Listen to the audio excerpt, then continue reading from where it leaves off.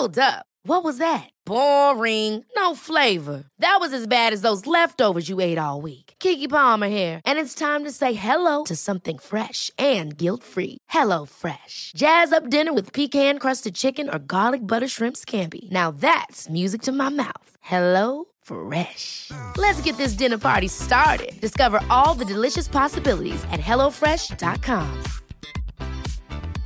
Hey, I'm Ryan Reynolds. At Mint Mobile, we like to do the opposite of what Big Wireless does. They charge you a lot, we charge you a little. So naturally, when they announced they'd be raising their prices due to inflation, we decided to deflate our prices due to not hating you. That's right. We're cutting the price of Mint Unlimited from $30 a month to just $15 a month. Give it a try at mintmobile.com/switch. $45 up front for 3 months plus taxes and fees. Promo rate for new customers for limited time. Unlimited more than 40 gigabytes per month. Slows full terms at mintmobile.com. This episode of Canada Land is brought to you by Douglas, a mattress that is trusted by more than 200,000 Canadians from coast to coast to coast. It's a great mattress at a very reasonable price point. Comes with a 20-year warranty and a great deal for our listeners. Douglas is giving you a free sleep bundle with each mattress purchase. Get the sheets, pillows, mattress, and pillow protectors free with your Douglas purchase today. Visit douglas.ca/Canadaland to claim this offer. That is douglas.ca/Canadaland. This episode is brought to you by the Center for Addiction and Mental Health, CAMH. It's never an easy call with so many problems in the world to know where to direct the money that you donate when you want to help out in this world. But what I can tell you is that when you donate to CAMH, you're saving lives. We know about the opioid crisis. We know about the mental health crisis. They are doing the work. Help change mental health care forever. Your support will help CAMH build a future where no one is left behind. Donate at camh.ca/Canadaland to help us treat addiction and build hope. Where are you and what do your surroundings look like? So I am in my studio apartment in downtown Toronto. It's like a studio apartment in one of these funny buildings that was purpose-built rental in the 60s, and it still is now, but it was taken over by enormous management company.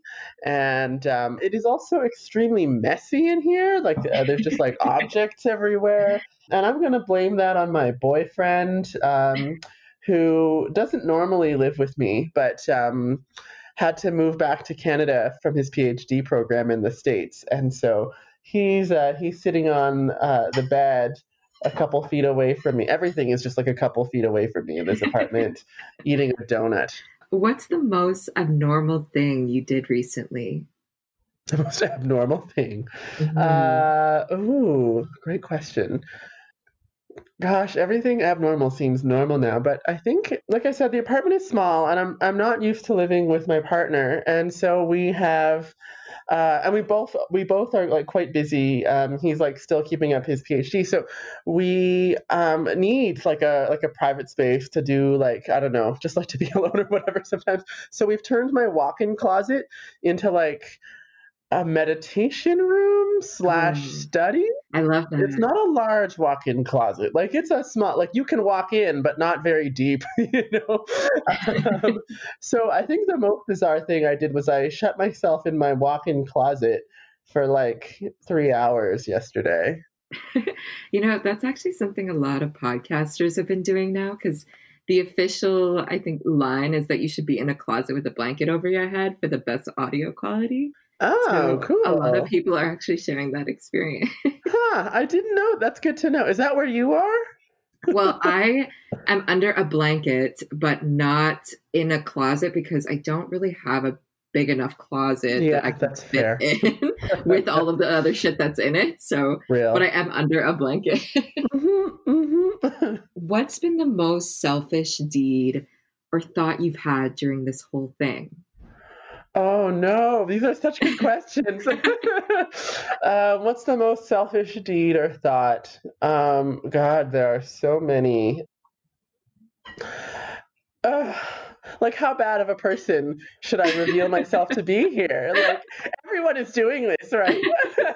As much as you want. Oh my God. Okay. Well, It's funny because my whole reputation, like my brand, I guess, which is hilarious to say, is like built around forgiveness and choosing love and all this kind of stuff. Transformative justice is my thing. And I generally work very hard to create this like kind of image of like myself as like an all forgiving, like mother goddess type of person. Mm-hmm. But the truth is I am very petty and vengeful. And in my darkest moments, I've just been like, why can't the people I hate get a little COVID? Like not a lot of COVID, because I don't want to feel guilty about them dying. Let's be real. But I do. I'm like, why can't they just get enough COVID-19 to be really scared of death? And then become a better person, specifically to me. Which, yeah, it's been a sobering self-realization. That's so funny. I mean, sometimes people, even with a little COVID, go down with flu symptoms for weeks and weeks. So, and I just want them to be like not like quieted in my life, you know? Oh my gosh! Name something that has given you pleasure today, or I guess recently again, because I guess it's pretty early in the day still. I normally try not to eat junk food, which is like no judgment on people's eating, you know? It's just like something, what I'm saying is I'm allowed to judge myself. But during this pandemic, I have just like I've let it go, Tiffany. Like it's just gone. Like my boyfriend is eating a donut for breakfast. I'm probably going to do the same thing later. I have this like fruit juice addiction that I've been trying to kick for years, and I've just stopped trying. Like the fridge is full of juice. Yeah, and I don't care. It's the end of the world. I'm going to eat junk food. Love that. What's something you think might never be the same after this?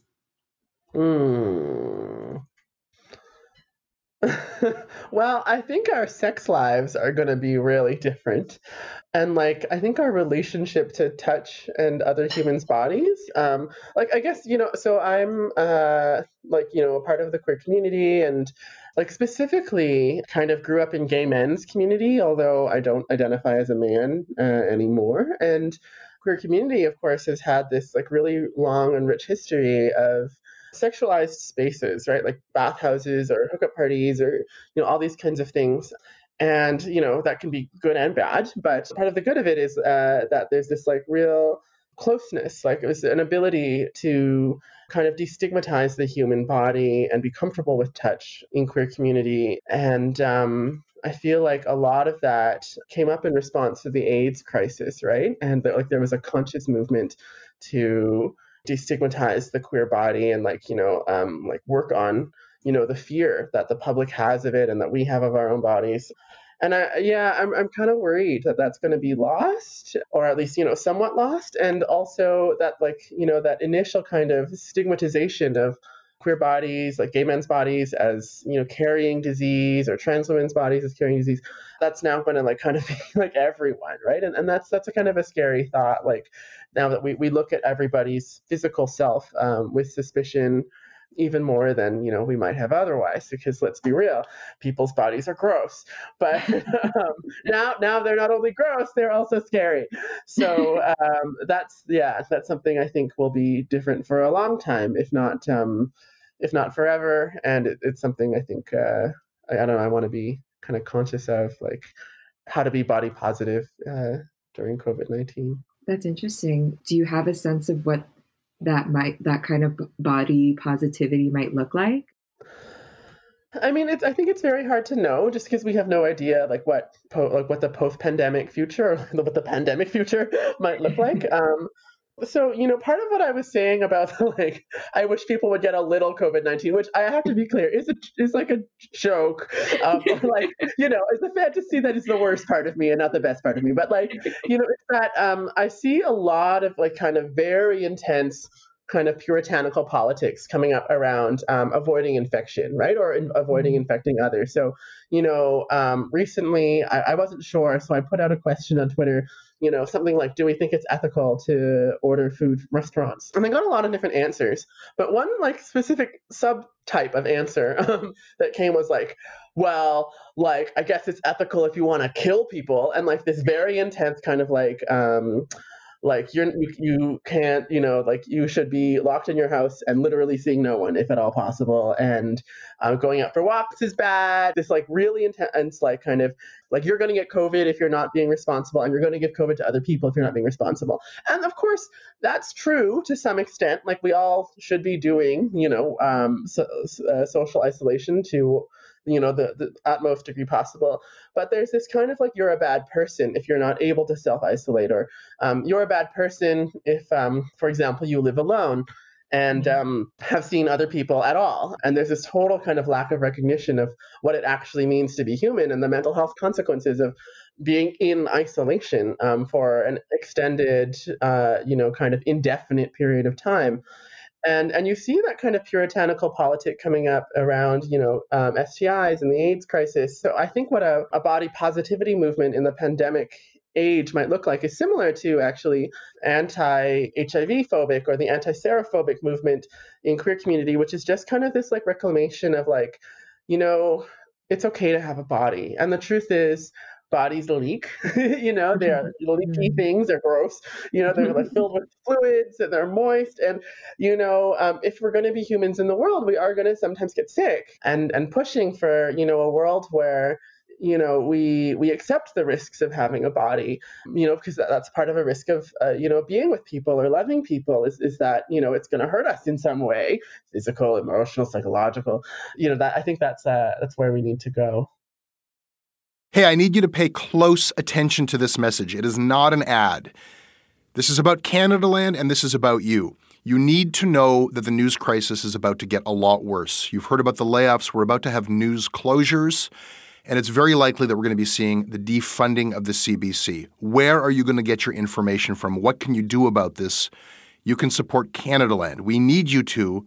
And so for this month and this month only, you can become a Canadaland supporter and get everything our supporters get for just $2 a month. That is an almost 80% discount. The clock is ticking on this. It disappears at the end of the month, and then we will not offer it. We need your support. We need to keep news coverage alive in Canada. Go right now to canadaland.com/join. And thank you. Ever catch yourself eating the same flavorless dinner 3 days in a row? Dreaming of something better? Well, HelloFresh is your guilt-free dream come true, baby. It's me, Keke Palmer. Let's wake up those taste buds with hot, juicy pecan-crusted chicken or garlic butter shrimp scampi. Hello Fresh. Stop dreaming of all the delicious possibilities and dig in at HelloFresh.com. Let's get this dinner party started. A couple of years ago, a cop was shot dead on a deserted pier in the tiny nation of Belize. The only other person there that night was a frightened young woman, found covered in blood. By all appearances, it was an open and shut case. But not in Belize, where this woman was connected to a mysterious billionaire who basically runs the place. Justice will not be served in this case. She's gonna get away with it. Or will she? White Devil, a Campside Media original. Listen wherever you get your podcasts.